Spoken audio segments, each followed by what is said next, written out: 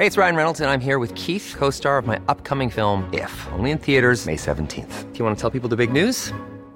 All right, I'll do it. Sign up now and you'll get unlimited for $15 a month and 6 months of Paramount Plus Essential Plan on us. MintMobile.com/switch. Upfront payment of $45 equivalent to $15 per month. Unlimited over 40 gigabytes per month. Face lower speeds. Videos at 480p. Active Mint customers by 531.24 get 6 months of Paramount Plus Essential Plan. Auto renews after 6 months. Offer ends May 31st, 2024. Separate Paramount Plus registration required. Terms and conditions apply if rated PG. Ryan Reynolds here from Mint Mobile. With the price of just about everything going up during inflation, we thought we'd bring our prices down. So to help us, we brought in a reverse auctioneer, which is apparently a thing. Mint Mobile Unlimited Premium Wireless. How to get 30, 30, bit to get 30, bit to get 20, 20, 20, bit to get 20, 20, bit to get 15, 15, 15, 15, just $15 a month? Sold! Give it a try at mintmobile.com/switch.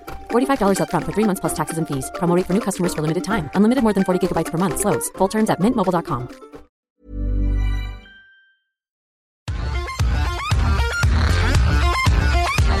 Hello and welcome to Government vs. the Robots, the fortnightly podcast that takes a look at how technology will affect politics in the future. My guest this week is Rema Rajeshwari. Rema is the District Police Chief in Telangana in India, and we talk about her experience of misinformation and how it can trigger crimes like mob violence. We discuss the role of WhatsApp and how community engagement can help to tackle misinformation spreading on the platform, and discuss what an institution as big as the Indian Police Service can do to adapt to the pace of digitalisation in one of the world's largest countries. Rema, thank you very much for joining me today. It's great to have you here. Thank you so much, Jonathan. I think this is a great opportunity, and I'm really honored to be sharing my experiences here. You're too kind, and we're looking forward to hearing all about your experiences. Just before we dive into some of the deeper stuff, I noticed you're from Mannar in Kerala, is that right? Yes, that's right. Is one part I went on holiday to Kerala and had an agonising decision about whether to head up to Mannar or stay on the coast, and I never did, and it's one of my big regrets. So, oh, you must go to my place. It's the most beautiful place in the country. I wanted to ask you whether when you were growing up there, you always wanted to be a policewoman. Well, I cannot say that. As a child, I wanted to be a police officer, but then I always wanted to be part of the Indian Civil Services. I started having this dream right when I was in middle school, and once I completed my college, I started preparing for the civil services examination. And we still have the civil services modeled on the British Civil Service. So there are so many services which come under the purview of civil services. So in 2008, when I cleared the examination, I was allotted to the Indian Police Service, depending on my preferences. So this just happened that I ended up in the police service, but this was not a conscious decision as a child. And how did you, when you were assigned to the police service, how did you feel about that at the time? Well, I was really happy. I was very excited because I was the first female Indian Police Service officer from my hometown. So I was sort of making a history there. So I was really happy about it. And I thought at that point in time that being a member of the police service, I will be able to reach out to a bigger community compared to any other service. And the beauty of Indian Police Service is that from the day you join until the day you retire, you are always in touch with the community. This probably offers the biggest opportunity for you to be in public service throughout the course of your career. So I was really happy about it. And it seems to me that you've taken advantage of that opportunity to be a part of or in touch with the community. In that I noticed that as well as kind of fighting crime, you have a track record for tackling wider issues or social issues as well. Is that fair? Well, that's right. And I am a firm believer in the fact that every crime is a consequence of a social problem unaddressed, either at the family level or at the community level. So while we fight crime, I think it is equally important for us to address the social problems. And like I just said a few minutes ago, Indian Police Service offers the biggest opportunity to address the social problems because you have the power and advantage of law, and you are able to address crime in its totality. you are not just fighting crime, but you're also addressing the root causes that lead to crime. And when you think about your current role in Telangana state, what are the wider social issues that need solving in order to prevent crime? Well, right now we are focusing on a lot of issues, starting from child marriage, the issue of child labor, the issue of road safety. Because of lack of awareness, people end up in road accidents, and India probably has one of the largest road fatalities in the world. So I think police department, law enforcement has the responsibility to reach out to the community and educate them about road safety and traffic discipline. So that's one of the major areas I'm currently working on. And since 2018, I have started focusing a bit more on the misinformation problem, because until 2018, we did not realize that this was going to be a major law enforcement challenge. And now that it is, I think we need to focus a lot more than other issues, because with the number of social media and internet and mobile users, if you look at the pace at which it is growing in India, it is a scary situation. So I think we have a responsibility to make sure that adequate awareness is created among the community members, so that these modes of communication are not hijacked by antisocial elements, and they are not used as another tool to disrupt order in society. When was the moment when you first realised that there was a problem with misinformation and digital technology like mobile phones? This was in 2018. This was around the time when India was going through a phase where social media rumors led to large-scale violence in many states of the country. My district, at that point in time, I was posted in a place called Gadwal, and I also faced this problem. So that was the moment when I realized that this issue needs serious attention, not just as another crime, but as a social problem, because this was a social problem which was absolutely new to the law enforcement. So since 2018, we've been consistently working on this issue.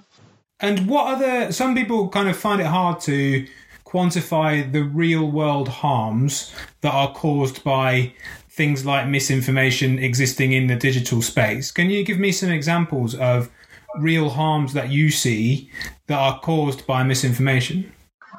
The one would be the issue of mob violence that was caused by social media rumors in 2018, and of late we've been seeing that almost every crime has something to do with social media. You take the case of cybercrimes, cyberbullying, online child sexual abuse, and any dispute, any grave crime which leads to a major crime like murder or physical assault. We've observed that social media does play an important role. So it's too early for us to give the numbers, because as I mentioned, this is a latest development in the law enforcement, where people have used or taken to social media or internet or mobile communication, and they have used it as a tool to commit a violent crime. But it is very, very important that you enforce law in both these spaces, in this physical space and also in the digital space. And a lot of people tend to talk about, when they talk about misinformation in India, WhatsApp is central to the problem in the way that people talk about it. Is that true of your experience? Well, absolutely true. Let me talk a bit about WhatsApp.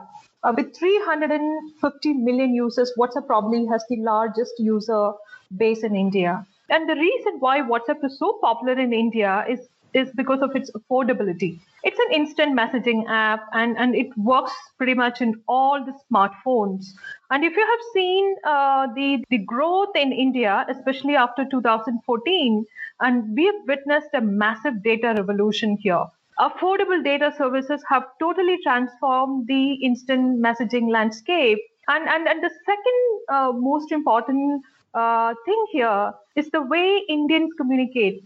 I mean, in order for anybody to understand the WhatsApp misinformation problem in India, I think one must have a deeper understanding of the Indian society and how communication works in our social fabric, how we communicate with each other. Ours is a very, very collectivist culture, a culture which strongly advocates cohesion and interdependence.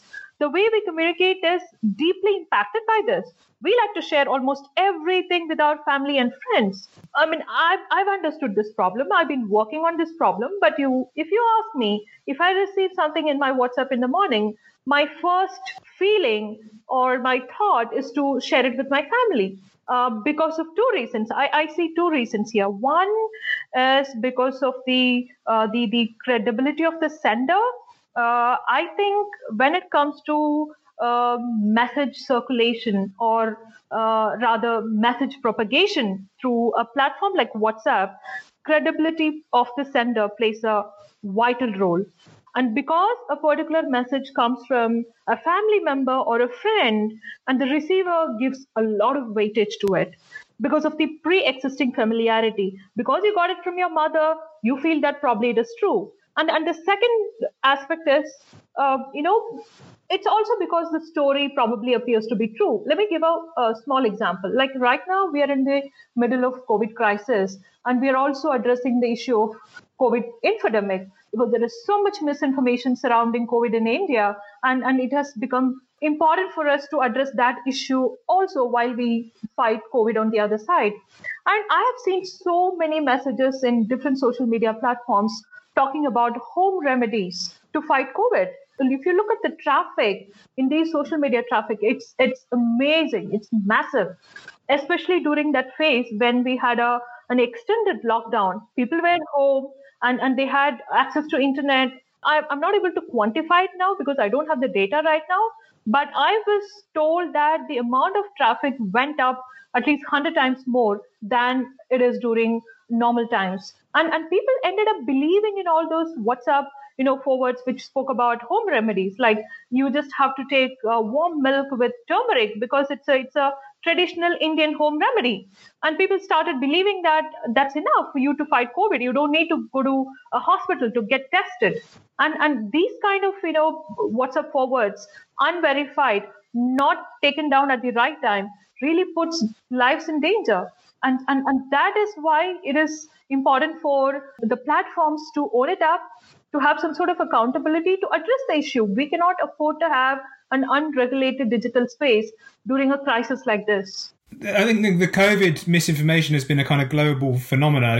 As you say, the WHO now refer to it as an infodemic. When I think about the lockdown here in the UK, there was a definite increase in the number of memes that were being forwarded via WhatsApp, some of which were obviously untrue.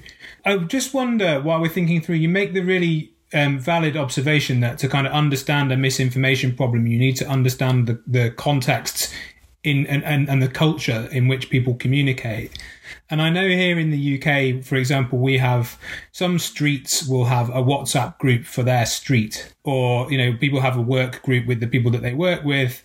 What are the usual kind of WhatsApp groups that people would find themselves in the part of India where you work? Well, we have all kinds of WhatsApp groups, all kinds. I think I'm in at least 35 WhatsApp groups on my personal number, and I cannot begin to count the number of WhatsApp groups I am in on my official number. There are all different kinds. You have the official WhatsApp group where the official business takes place. You have the family WhatsApp group. You have the school friends, you have the college friends, and then you have a community WhatsApp group. And what I have observed in the rural areas, people have WhatsApp groups for each community. Indian community is very much based on the caste system. There are different castes and different communities. And every caste group or a community group has a WhatsApp group. And there is a youth group, and there is a social service group. And people, they don't really mind being part of so many WhatsApp groups. And if you look at, how things have changed in the post-2014 scenario, here I would like a very brief mention about the National Digital Policy. So the very aim of the policy is to make it affordable and accessible. I'm talking about internet access and also access to communication technologies in India. So if you look at the numbers, there are 200 million Indians who regularly use social media. 200 million Indians took to mobile banking and they use some kind of a digital payment gateway to make payments, which is a huge thing. I mean, for the rest of the world, when they look at India, I'm sure it's a very surprising fact, given the given the scale of digitalization that's happening in this country. And I think, there has been some studies which say that, India has the potential to reach $1 trillion by 2025. And this is a projection for the digital economy alone. So that is the kind of scale I am talking about. At a time when digitization is happening in almost every sector, impacting every aspect of the lives of individuals in this country, it becomes even more important for the law enforcement to understand the transformation which is happening, which is quietly happening. Because if you look at the crime landscape, every crime is directly proportional to some sort of, internet usage or social media usage or some sort of a communication tool.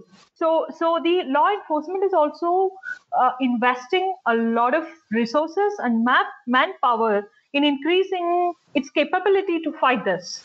And WhatsApp misinformation is one great example, because until it happened, we had no idea that this can be a problem. This can be a potential problem. But now that we understand that it's a problem, we are working on it.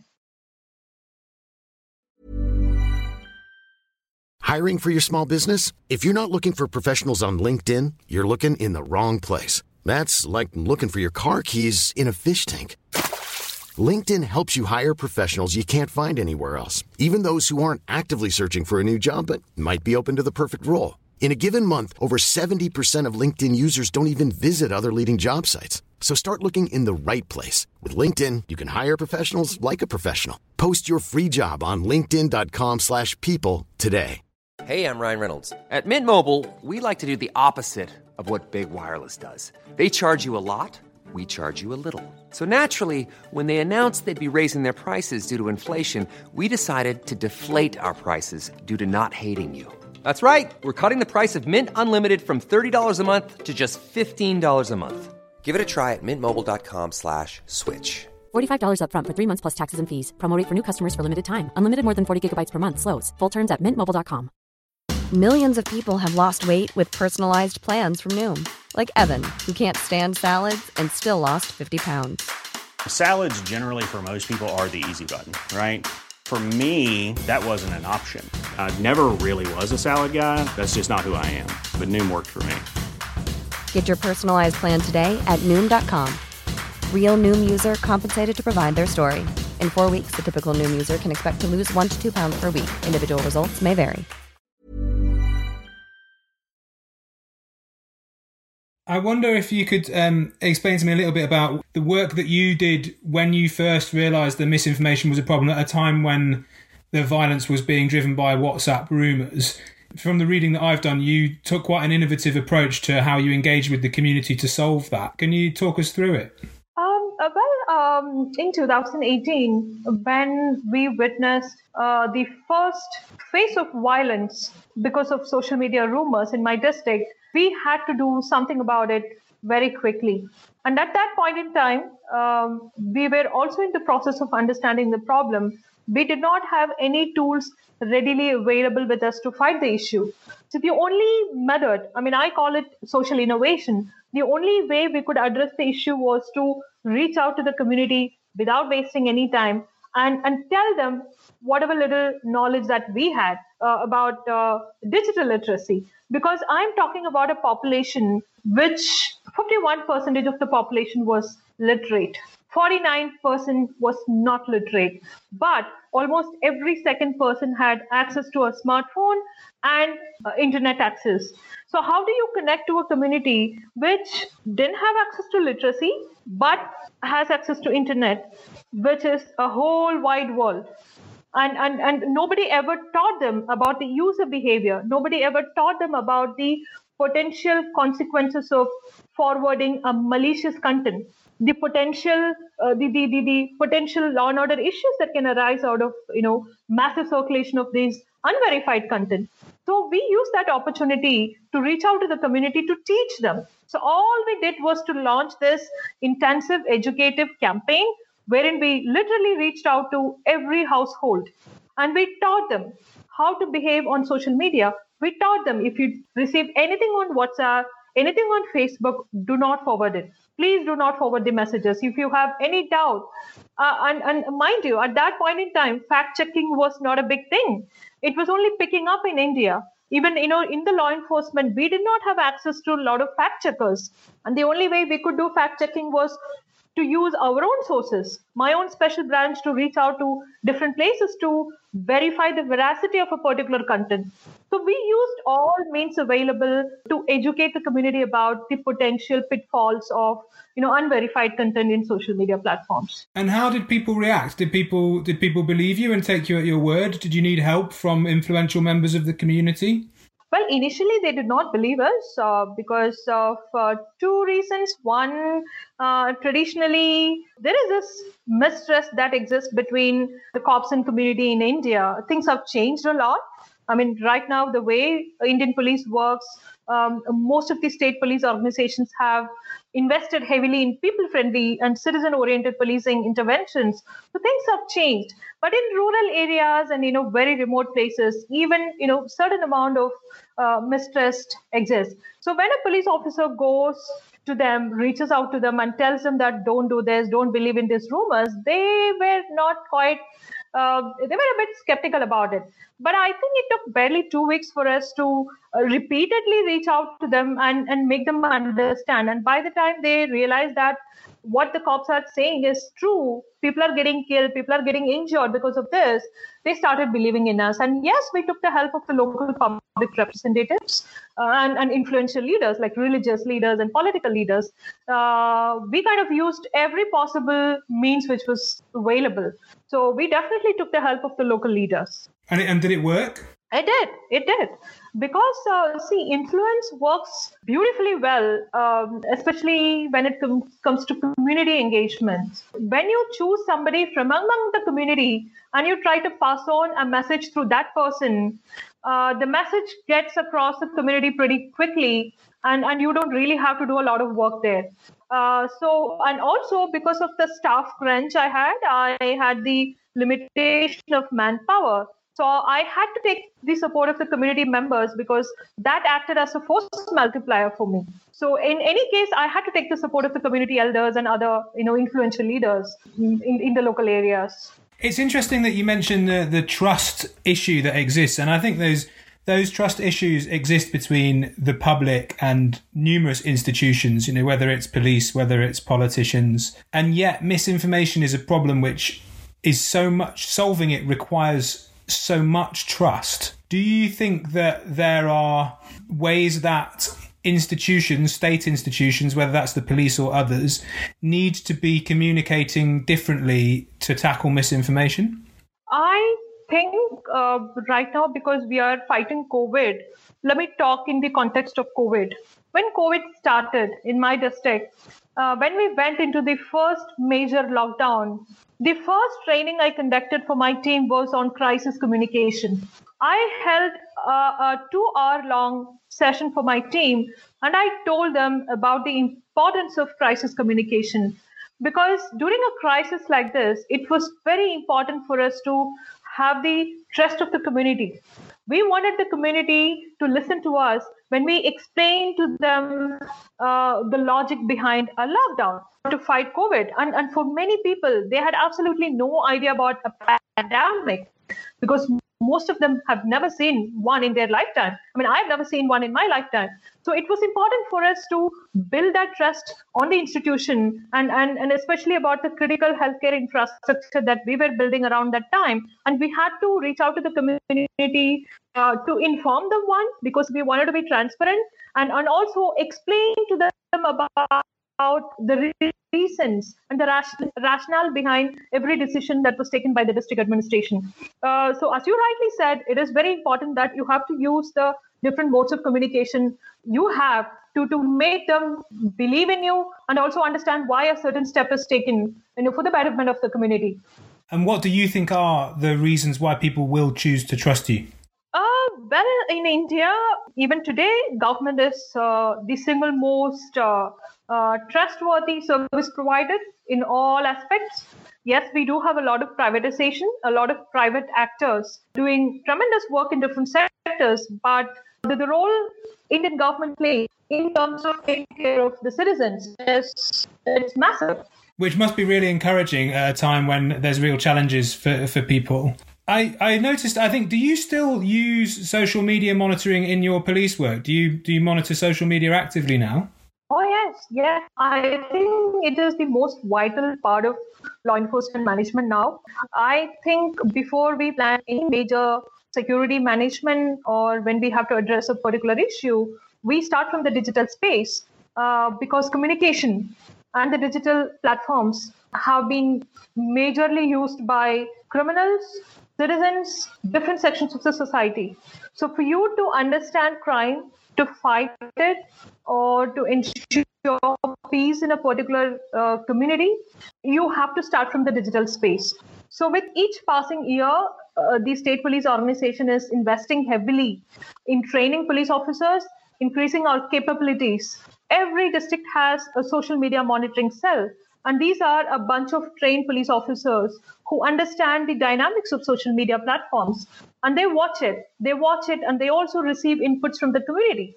The most beautiful thing about my social media monitoring cell is that more than the tech inputs we receive by monitoring social media, the inputs we receive from the community is really helpful for us to address any issue.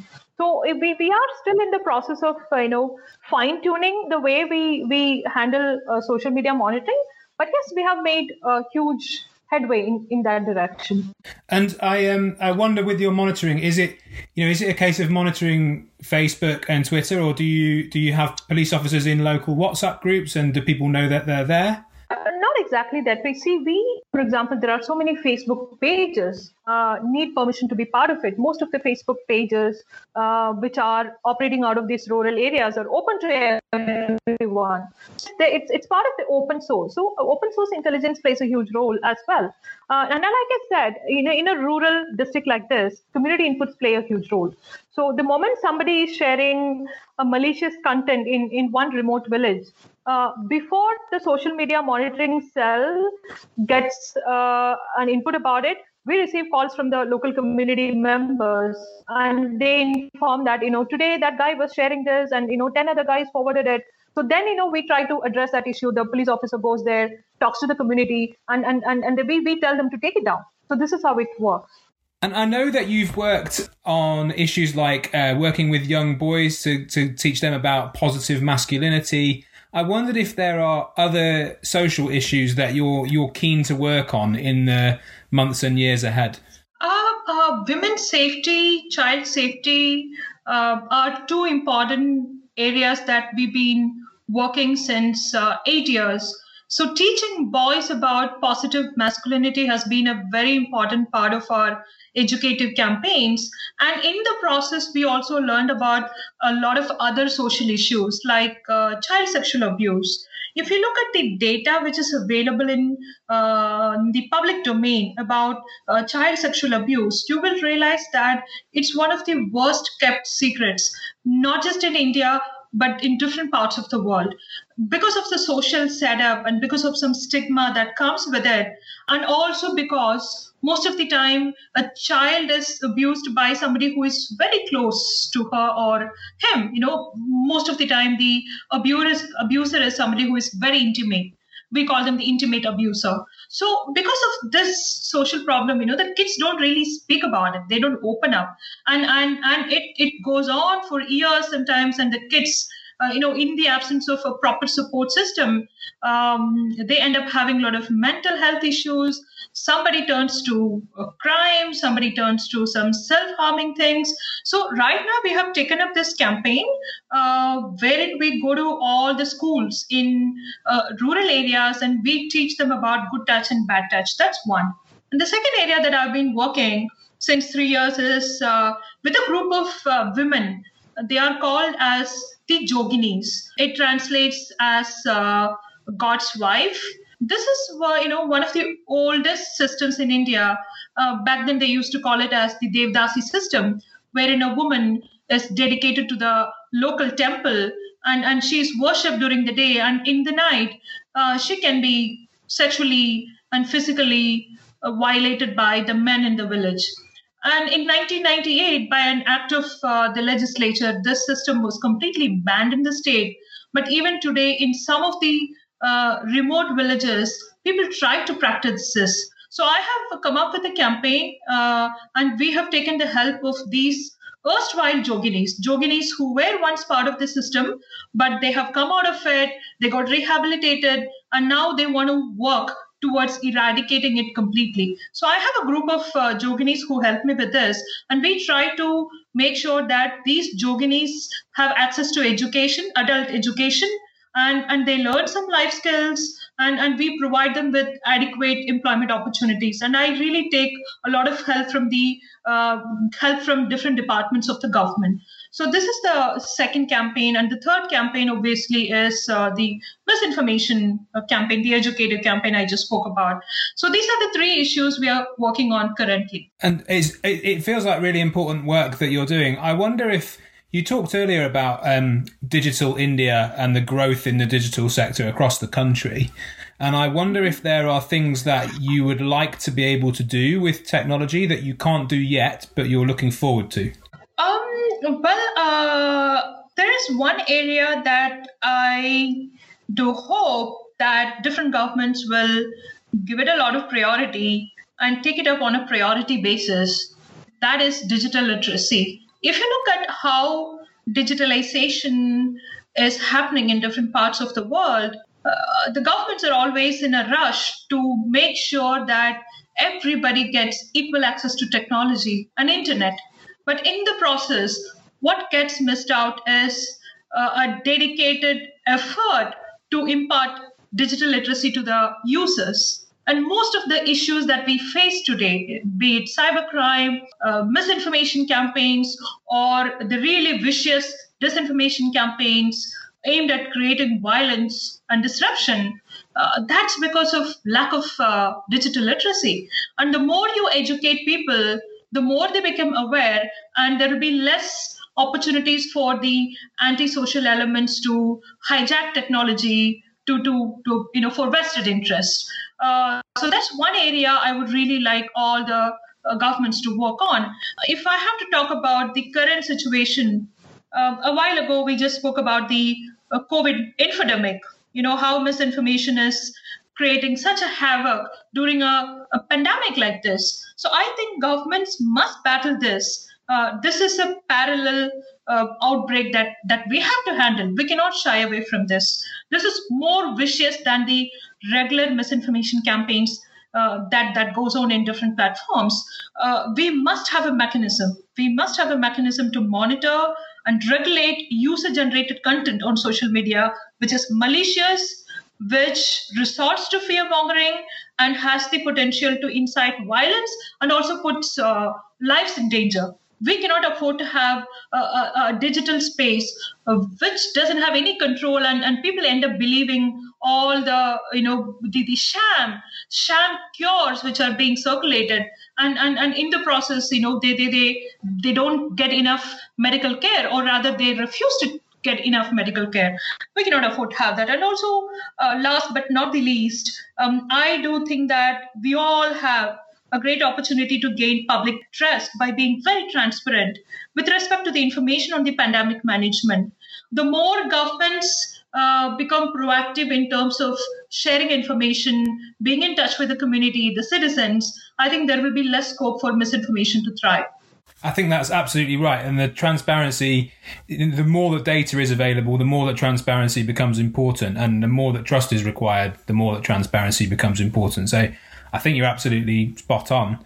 I just wanted to ask, lastly, whether you would have any advice for people who find themselves in other parts of the world, in other public institutions, trying to tackle misinformation and disinformation. And I wanted to refer to a video that you tweeted this morning, welcoming back some of your fellow colleagues who I think may have had COVID or have been off work, COVID related. And it was a very joyous video. And I feel that you managed to bring a humanity to your work that isn't always evident in state institutions.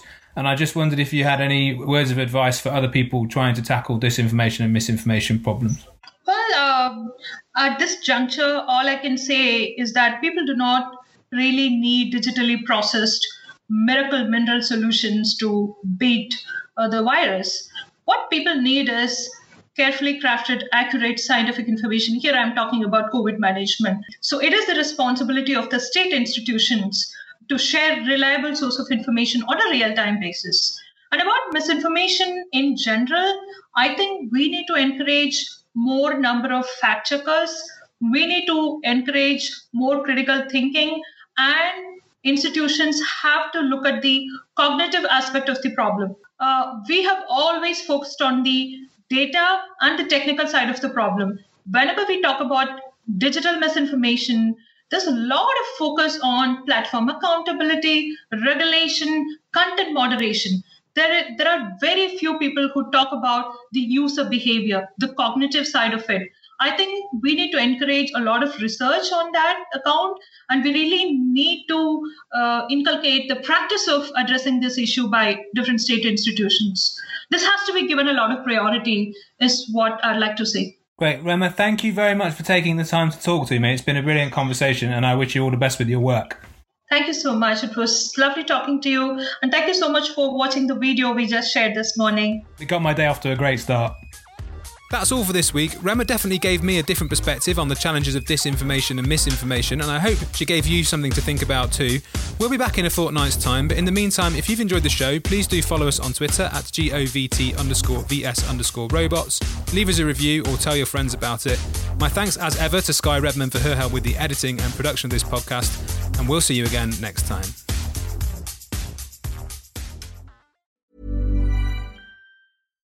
Hi, I'm Daniel, founder of Pretty Litter. Cats and cat owners deserve better than any old-fashioned litter. That's why I teamed up with scientists and veterinarians to create Pretty Litter. Its innovative crystal formula has superior odor control and weighs up to 80% less than clay litter.